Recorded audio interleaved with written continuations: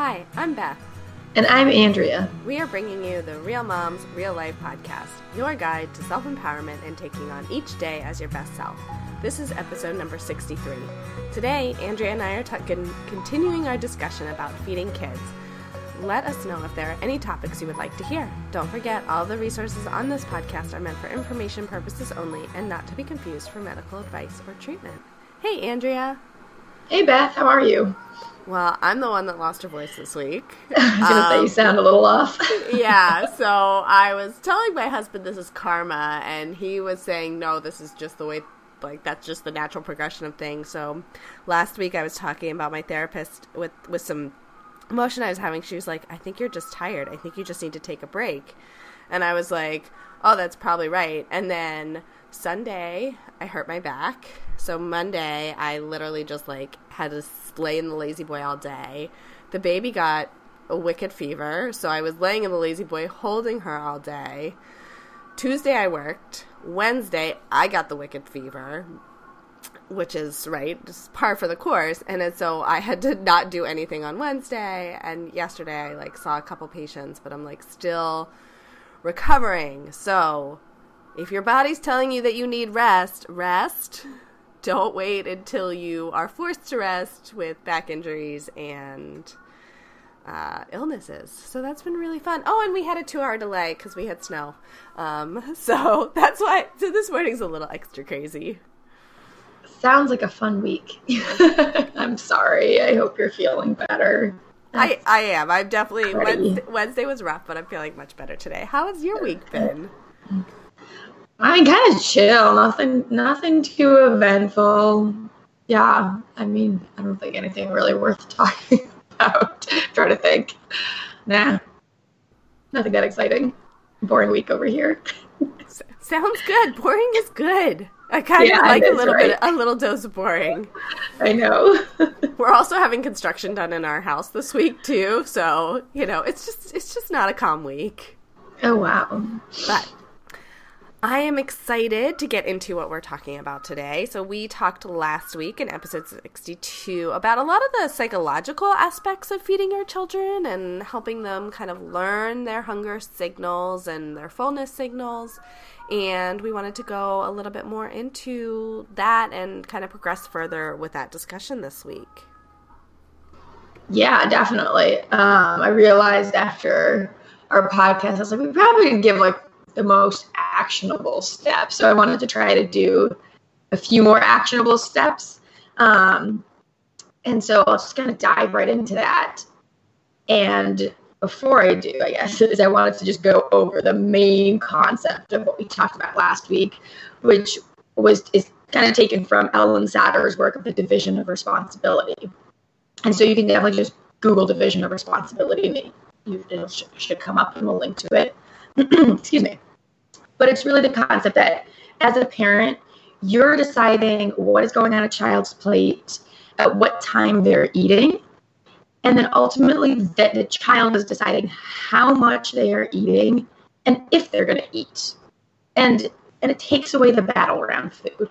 So your job as a parent is to provide the nutritious food and it is to provide this boundaries around when food is being eaten. So they're not just free ranging on food all day long. But it's up to them whether or not they want to eat. So it takes away that force, you need to eat this, you need to eat this, which creates a lot of psychological issues around food and can even lead to, a lot of weight issues, both in, being underweight and overweight. So one of the, I think, most important ways to start moving towards achieving that is getting on a schedule. Having 3 meals a day and then 1 or 2 snacks, depending on the kid's age and depending on what your meal times are. So for example, Remy eats breakfast in the morning, usually around 8 a.m., 7:30, kind of depending on when he wakes up. It's not this all right, exactly at this time, but, around that range. And then he has a snack around 10 a.m.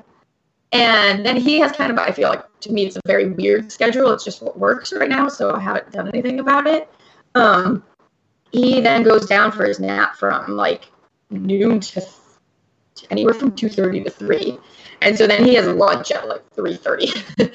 And so because of he has such that like really late lunch, we don't do a snack between lunch and dinner, because if we do, then he doesn't eat any dinner.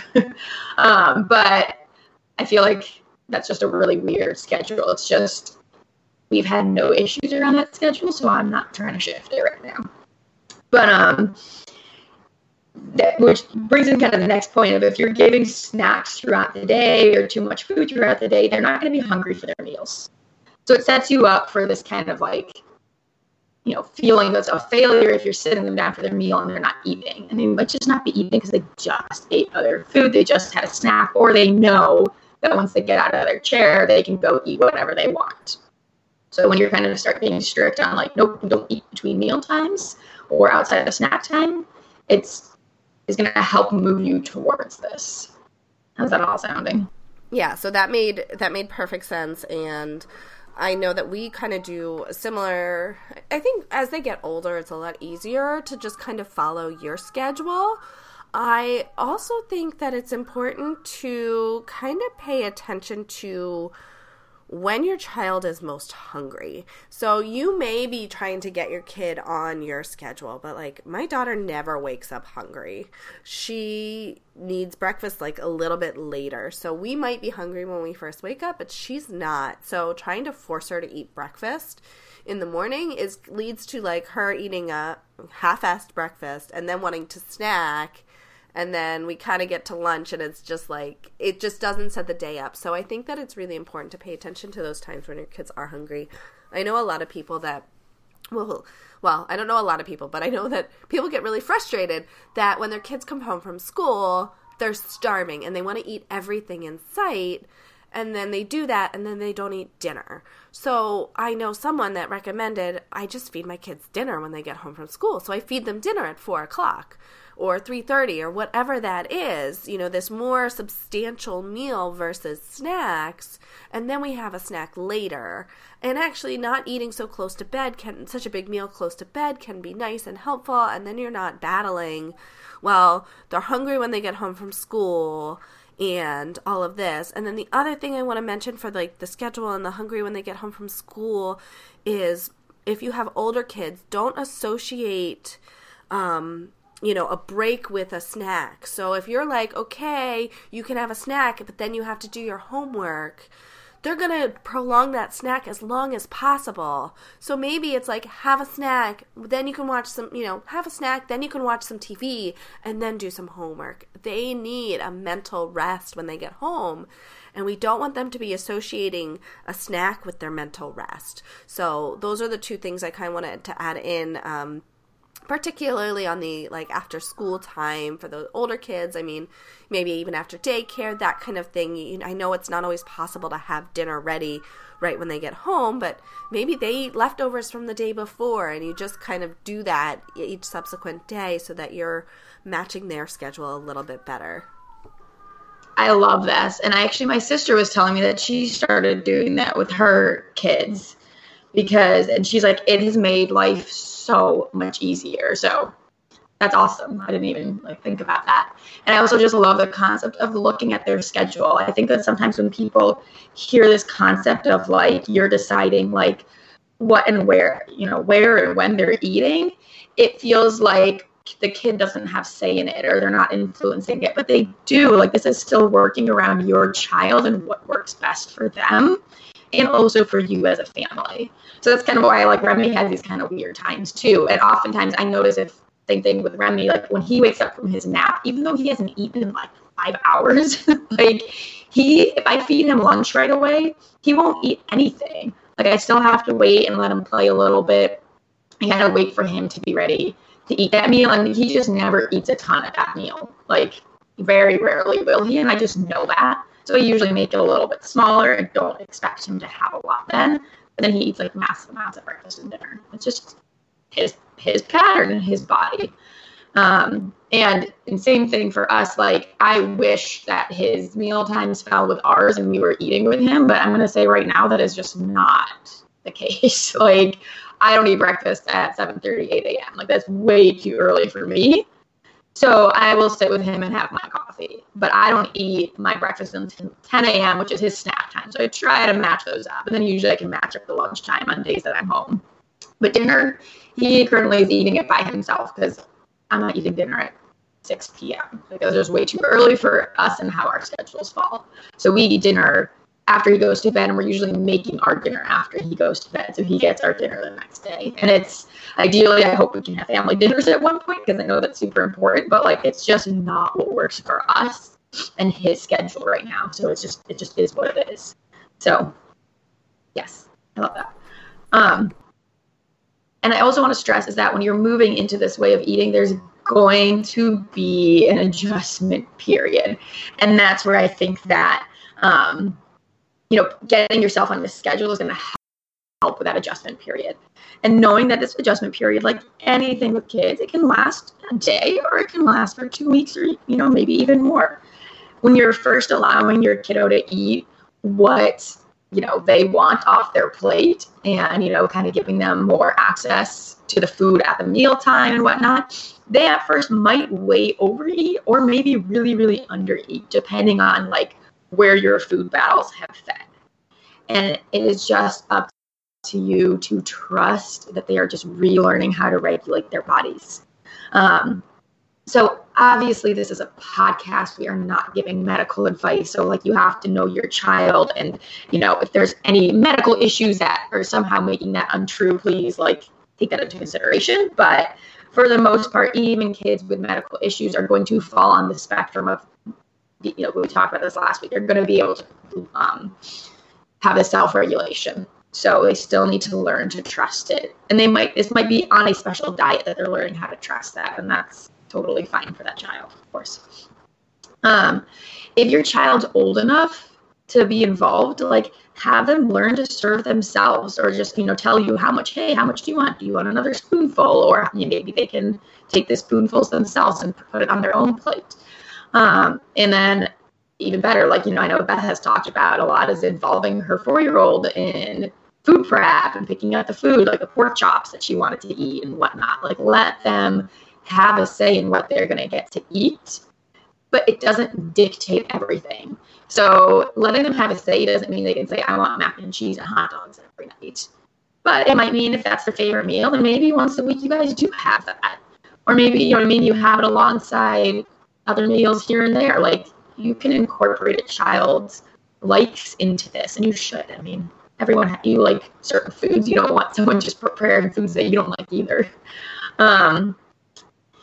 And especially when you're like moving into this, you definitely want to, if there's a set amount of foods that your child likes, like, start it with those foods, and then you're serving maybe one new food, and they might not touch that food, and that's totally okay.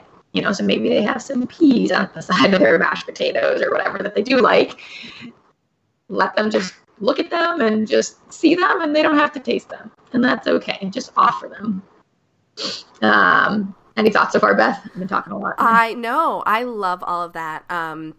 And I think that it is really important to let kids experience and try. And we've also found with my 4-year-old, we will watch kind of food shows and then try those things. So it's Bon Appetit, I think, is the company. There's this one woman, and she makes like gourmet junk food items. So we watched a video on her making Ferrero Rochers, and then my husband bought the Ferrero Rochers and they tried them, and she made Lucky Charms and she made Pringles. So these are not healthy foods, or we might not classify them as healthy foods, but we don't give food a morality, but the idea of like watching something being made and then being able to eat it gives them a lot more understanding of what goes into food prep and all of these things. So it makes her want to participate more, and, can I help mix the batter? Can I help do these things? And it really, really gives her kind of an into this food. Like, you're doing this? You want to try it? Yeah, okay.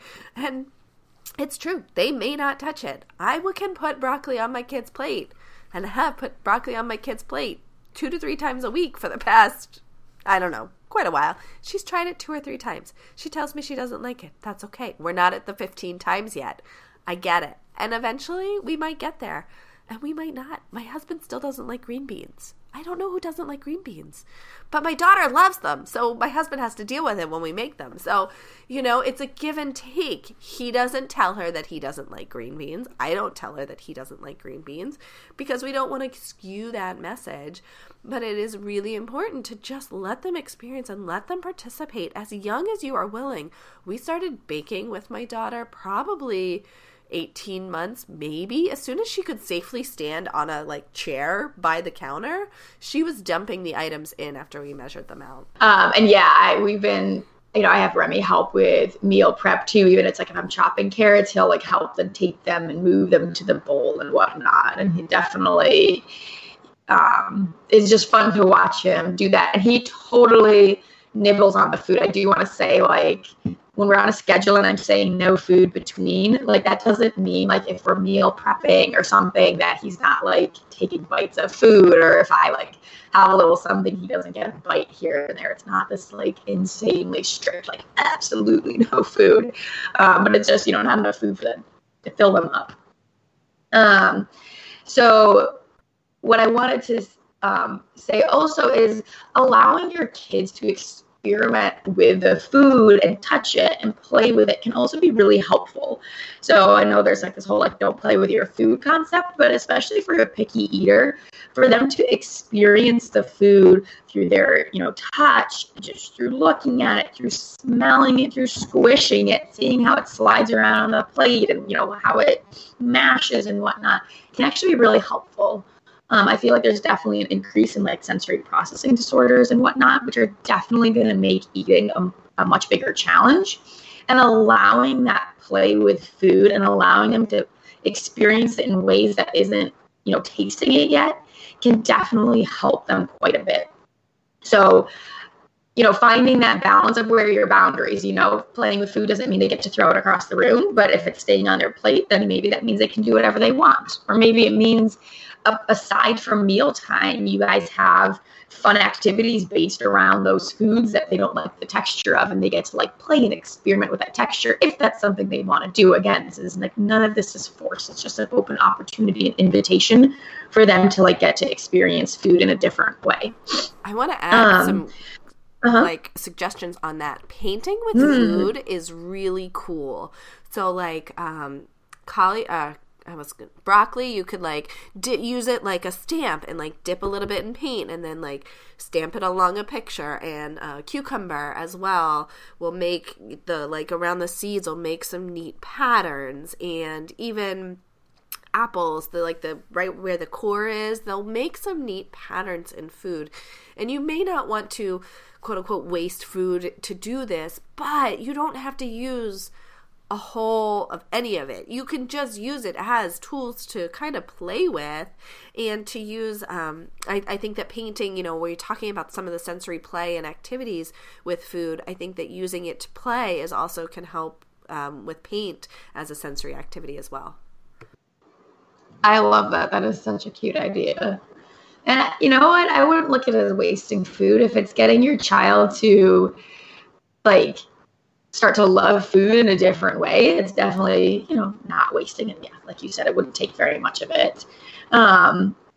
Touching on that, I think when we have issues around mealtime, whether you are trying to be super chill or not, your child knows that there's issues around mealtime. So if mealtimes are currently a battle, your child can pick up on the fact that you're probably getting a little bit stressed around mealtimes because it's oh my God, what's he going to eat? This is going to be a battle. And you already know it in your mind. And what that does is your kid, it makes them distrust food because they're oh my gosh, every time food comes out, mom gets really stressed. Why are we so stressed around mealtimes? Maybe I shouldn't be eating and trusting this food. So it creates this I don't know why mom's stressed, but she's stressed. So maybe I shouldn't be eating it or whatnot. It can create this just weird dynamic that a child probably can't ever verbally say that, but it's just this kind of weird energy that happens around food. So I love that playing with food can probably help, distill that energy down. And anything, for toddlers, there's a certain age where they realize that they have boundaries and that they can make mom stressed and that they all of a sudden have an impact on the world. And so it becomes something for them to test. So if, again, like last week I was saying, if you are having battles around food, like things can only be a battle if you're making it a battle. So it definitely, food is like potty training is a place of power and like control and whatnot. So if a toddler is feeling out of control in their life in other areas, then they can have a power struggle around food with you very easily. And I want to add to that. Mm-hmm. I actually believe that every child is going to have a battle with you about something. And I don't mean this to be snarky or anything like that. It's these children, it's our children kind of learning their place in the world. They know that they are safe with us. They know that they can test their boundaries with us, and they're going to do it with their parents particularly. So you may notice that when Josie, I'm making up a name here, is at grandma's house, she eats all of these things that she doesn't eat at your house. Or, there's other things. So you have a little bit of say on kind of how you respond to things, but also know that there is going to be something that your child will battle. So my child didn't really battle food, but we do have the battle with potty training. And as we when the potty training battle goes away, there's something else that she chooses to battle with. So I think that you can kind of arrange your emotions a little bit and kind of rein them in a little bit for some things or the other. But just know that if your child is fighting you on something, that is nothing that, like, that is part of development, that they are figuring out that, oh, this is something I can do and test and learn, and just kind of respond to that as best you can. Totally. And I love that. And it's so true. I mean, there's always going to be something for sure. And kind of think about what do you want them learning out of that? So a part of the thing learning about food is, in this family, like, whatever your rules are in this family, I'm not a short order cook. I mean, these are my rules. You're eating you have the opportunity to eat what's on your plate. Like, I'm not going to serve you some special meal. And if you don't want that, that's totally fine. Then you have an opportunity to eat at the next meal. And so you figure out, what do you want to like teach your child? And part of it is you're responsible for deciding how much you're going to eat at each meal. Like, that is part of, Remy's lesson. So I think getting firm on what you're trying to teach them can be helpful for managing that. I know last time we were talking, we got at the very end about like kind of quote unquote healthy and unhealthy foods and like how to manage sweets and things like that. And so one thing, like Beth was saying earlier, food does not have a morality. Food isn't good or bad. And there's, there obviously is food that has more nutrition to offer our bodies than other foods. And there's foods that make our bodies feel different than other foods. So around those foods, it's about teaching your child those things in a way that puts them in responsibility. So if certain foods, you notice that when you have certain foods, you feel super tired and sluggish or crappy afterwards, then it's just like, oh, learning that about my body. Like, if I drink a full glass of milk, I get super mucusy afterwards and have to clear my throat a lot. Okay, isn't that interesting that that's how my body reacts? And so just letting them identify those things. So, oh, okay, you ate 3 pieces of cake and now your tummy hurts, could there be any relation there? And helping them put those pieces together, but not from this, like, see, I told you so. Like, that's what happens when you eat cake. Cake is bad for you. It's just a lot more useful where they can put it together in their own heads and figure out, like, oh, okay, these foods make me feel this way. And oftentimes they will then self-select out of them. Like, I know my niece who's, gosh, how old is she? She's 6 now. But she's had issues with dairy since she was pretty young. And she'll tell, like, she's told me on like other occasions when I've been out with her, she'll be like, oh, I want cheese, but cheese makes my tummy hurt. She's like, so maybe I shouldn't have it. And so it's like, as young as 4, she was putting that together in her head. Like her mom wasn't restricting her from having cheese. It was like on her plate, and she's like, no, I don't want my tummy to hurt.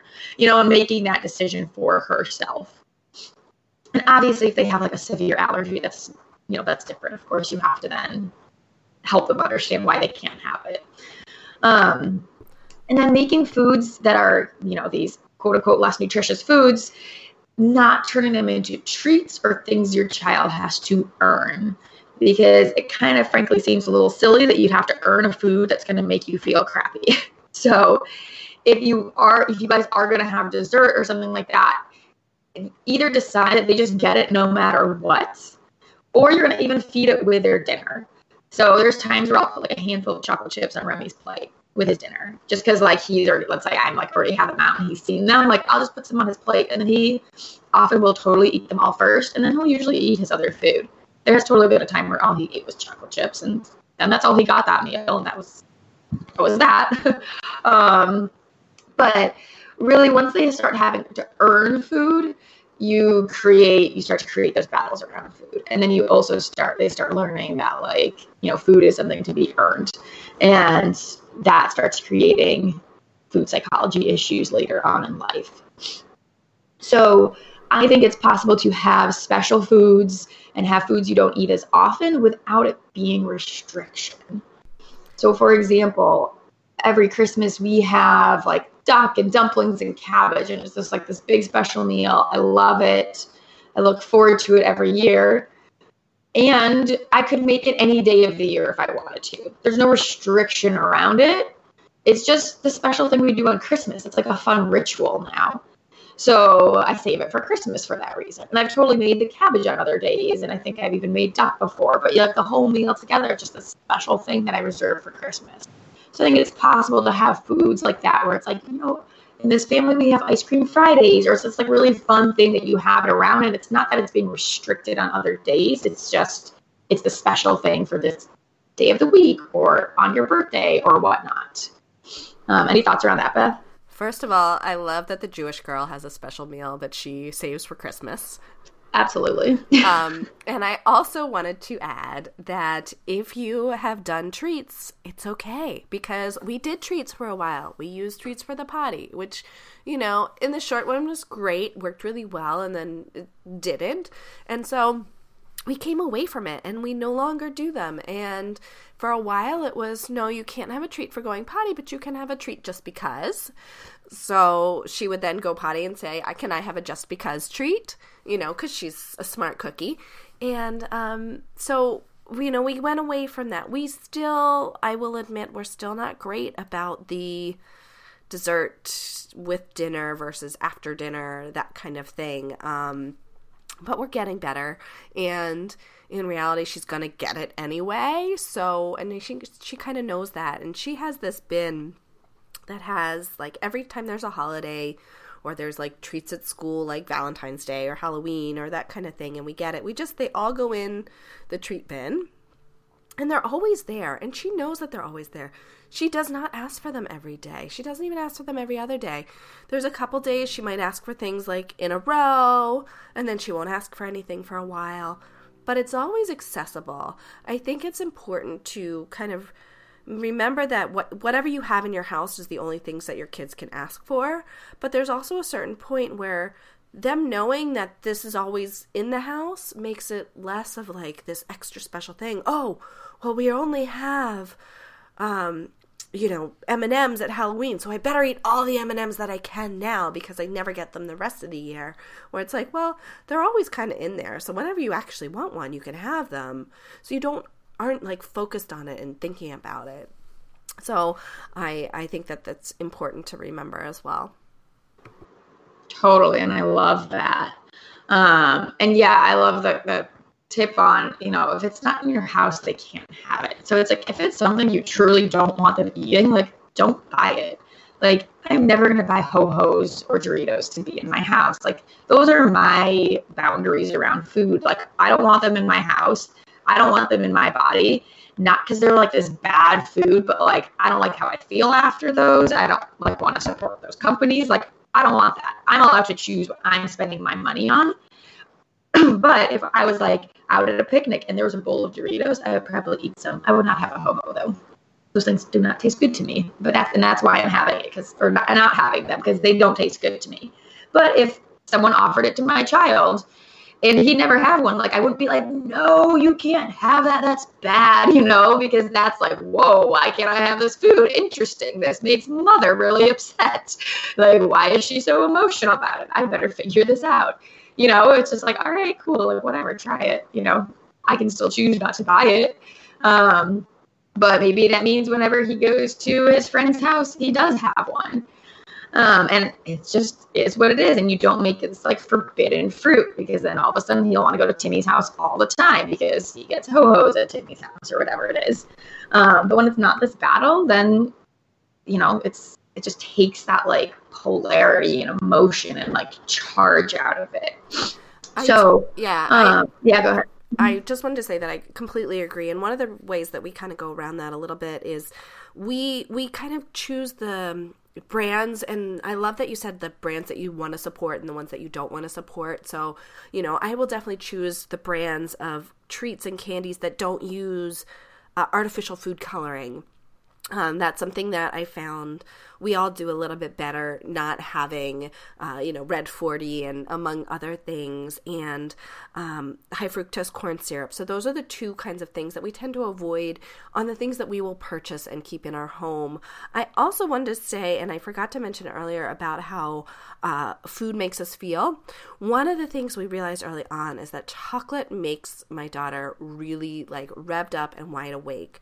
So we have talked to her about that she can't have chocolate before bedtime because it just keeps her up and it makes her hard to fall asleep. And so she knows that. So when she wants like a dessert or a treat after dinner or, in the evening, she's like, I can't have that because it's chocolate, but I can have that instead. So we make sure that there's other options available because we have all found that it makes her too wired. So she loves chocolate, but she just knows that she has to eat it earlier in the day. So it's not necessarily a restricted food. There's just certain times of day that we've explained to her and she now understands why, and she agrees with the reason. So I think that's also something to keep in mind. If your kid gets really wired after sugar and candy, maybe it's, well, you know what, you can have these things, but they make it hard to go to bed, so let's have them earlier in the day. Yeah, I love that. That's such a great example.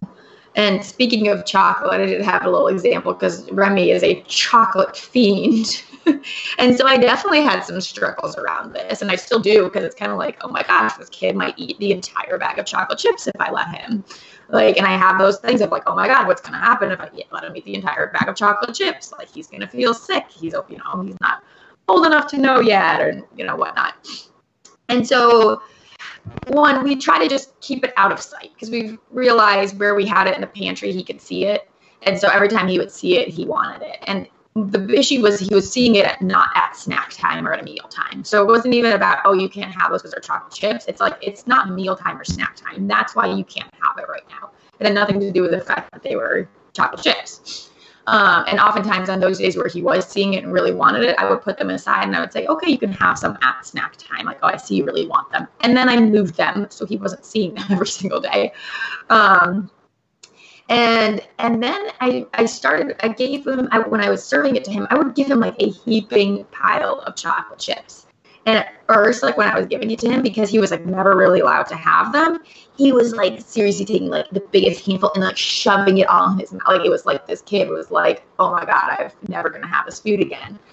And it definitely like made me anxious. I'm not going to lie. I was kind of like, oh my God, like what's going to happen? And then like after a few days or like kind of doing this for a few servings, it wasn't every day that he had them. Like he now will like just eat one at a time. Like he's way more chill around them. It's not this like, oh my God, because now he knows he just gets them on some day and he's pretty much allowed to have however many he wants. And he doesn't really eat as many now. And now he'll even like leave some left on his plate and like eat his other food on his plate too. Whereas at first he wasn't. Like he was only eating the chocolate chips and eating like a massive amount and then like just walking away, not eating anything else for a snack. But it regulated out. And so that's the important part. It is totally scary when you're seeing that, like it was for me too. But it regulated it out. Like I just had to trust. I'm like, okay, if I'm teaching this process to other people, like I need to do it and I need to trust it too. So I just wanted to add that. And I do something a little bit differently because my control issues, right? Giving a heaping pile. But I will leave the bag out and I will give some. And if she asks for more, she can always have more. So, it's, hey, you're going to start with this. If you want more, just let me know. So she has to keep requesting. I do not say no. I keep giving. But then she gets that brief second to think about, oh, do I actually want more? Because I do think that there's something about, even if we're not trained, that we have to clear the plate, especially when it's something that tastes so good, that's so hyper palatable. You kind of want to clear the plate. So it's just, here are some. You might eat some at a time. And then, oh, you want some more? Here you go. Here's a few more. So I am still not restricting it, but also not giving the giant handful if you're not as brave as Andrea is. No, that's great. And actually, the only reason I did that was because I was doing what you were doing. And I felt like he was grabbing as many as possible. And I was like, maybe he just is scared that this is all he's going to get. And so I kind of switched it around. But it probably could have worked to just keep doing it and that also, way. my daughter's 4.5, and he's, what? Almost 2. Almost 2. Yeah. So whatever works. Honestly, I think both are fantastic ways. I don't think there's a right or wrong way at all. And then I also wanted to touch on, I'm just touching on things that I know are still issues for us around food. I know the other foods that he tends to want is we have a giant stack of RX bars in the pantry, and for whatever reason he loves them. They're not even that good, but anyways, he really likes them. And then he likes his puffs and the squeezy pouches and all those super easy foods, which we have in our pantry for when we need to go shopping, and it's going to be around his snack time, or we're going to be out and about and out of the house when it's his snack time, or just to have something, just in case, we get stuck somewhere or whatnot. I really try not to eat them in the house for cost reasons for our family. Financially, I cannot afford to feed him, a snack pouch every day. Those things are freaking expensive. So, he, will definitely ask for them and whatnot. And he sees them, he kind of freaks out and then wants it. And I just tell him okay, it's not about you can't have this. I'm you know what? This is just for when we need an easy snack to put in mommy's purse. So I'm not getting my purse all dirty, with your other foods that you're having or your smoothies that we make for you and whatnot. And he seems to be better about understanding this. So it's again, it's almost okay, these foods are reserved for when we're out and about, or if he has snack time while we're driving around and whatnot. That's when he gets to eat those. So it's a very, good reason why he doesn't get them. Or if I'm really lazy and I don't feel like making a snack, then he gets those too. Because that happens sometimes, of course. So, I just wanted to add that piece. It's trying to make it about something a reason other than oh, these aren't good for you, or oh, these are just a special food, or a limited food. Have a good reason that they can understand why you're not eating those. And then also we put a lock on our pantry door, and that solved a lot of problems because then he just can't see it, period. And that helps a ton. It solves problems until they realize they can push the chair over and then unlatch it. Oh, no, we put it as high up as possible. I can barely reach it because he already pushes the chair over. Oh, he was doing that. He pushes the stool over to the pantry and will climb up. And that's where he was getting the chocolate. Oh my gosh. And I, by the way, I have a thing with him. If we leave the pantry open and he gets into food and whatnot, because he'll do that sometimes during around snack time. He likes the plantain chips. He knows they're in there. And when the chocolate was still in the pantry where he could reach it, if he got into it and it was because of my fault, I left something out or whatnot, I just let him have it. I don't know, unless it was something for some reason that he could not have, I'm not gonna snatch it away from him. I would let him finish the couple he had in his hand and then take the bag away or whatnot and be all right, we're gonna put these away. But to me, it's when your child's getting into food, if they're not supposed to be, that's on you as a parent. To me, I'm well, that was my fault. I left the pantry open.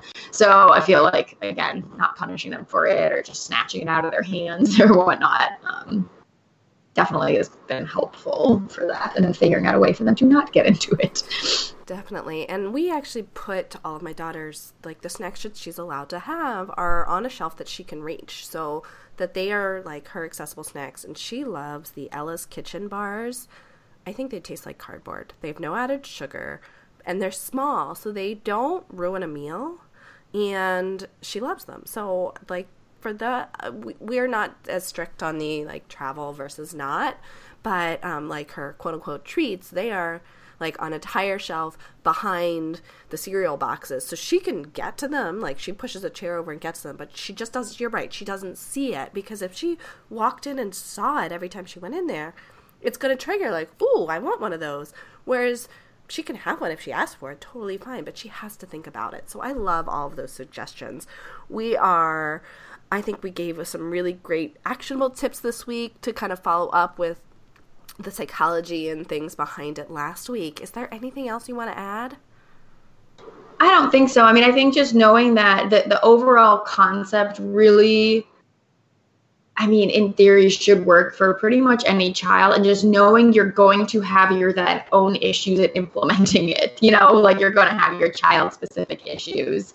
And so just, you know, working around those. I'm going to give a super quick example because I just thought of it earlier of like a ridiculous, you know, issue around it. My patient was telling me that her high schooler only wanted to eat a hot lunch.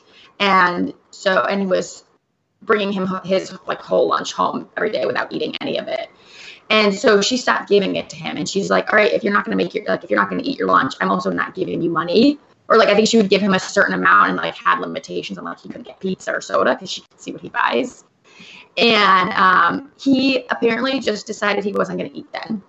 And she's Latvian, so she's a little like hardcore. So she's like, fine, that's your own, like he's a high schooler. Like, that's your darn problem. Like, you are capable of bringing your own food if you want, but like, I'm not giving you lunch money when all you're eating is pizza and stuff. And so she said he did this for 8 months, and then the school called her and she had trouble for not sending him with money or food. And they like were like, do you have issues? Like, we're gonna whatever. It turned into this whole ordeal because she was trying to be like, no, he just only wants pizza. But the school was like, in a way, basically going to threatening to call CPS on her. So she had to then send him with food. So basically she was like, I freaking lost because the damn school like wouldn't let me not send food with him. So there are issues like that. Like if someone's threatening to call CPS on you, like then you just might have to give in. But like, and you're going to have your own battles and whatnot. But point being is just work around it, figure it out. And definitely if you need help, reach out. Like this is what Beth and I are here for. Like we can help you work around those issues and, you know, working with your child to help them understand and like, you know, basically how to learn how to come out of, you know, whatever eating pattern you were in. So yeah, that's all I have to say. I love it. And please, make your high schoolers make their own lunches. I've started making mine, I think, in middle school. So, you know, Me too. You make it, you take it, you can bring your own hot lunch as a, you know, those thermoses are great. So I just wanted to add that. And that's a wrap. Thank you so much for joining us today. Next week, we're going to have a special guest on to talk about organization. Follow us on social media for news, updates, and calls for questions. You can find me, Beth, at Pizza Real Eats, and Andrea at Dr. Andrea Moore on Instagram and Facebook. Please subscribe to this podcast so you don't miss an episode and write us a review. Show notes for this episode and all podcast-related information can be found at realmomsreallife.com.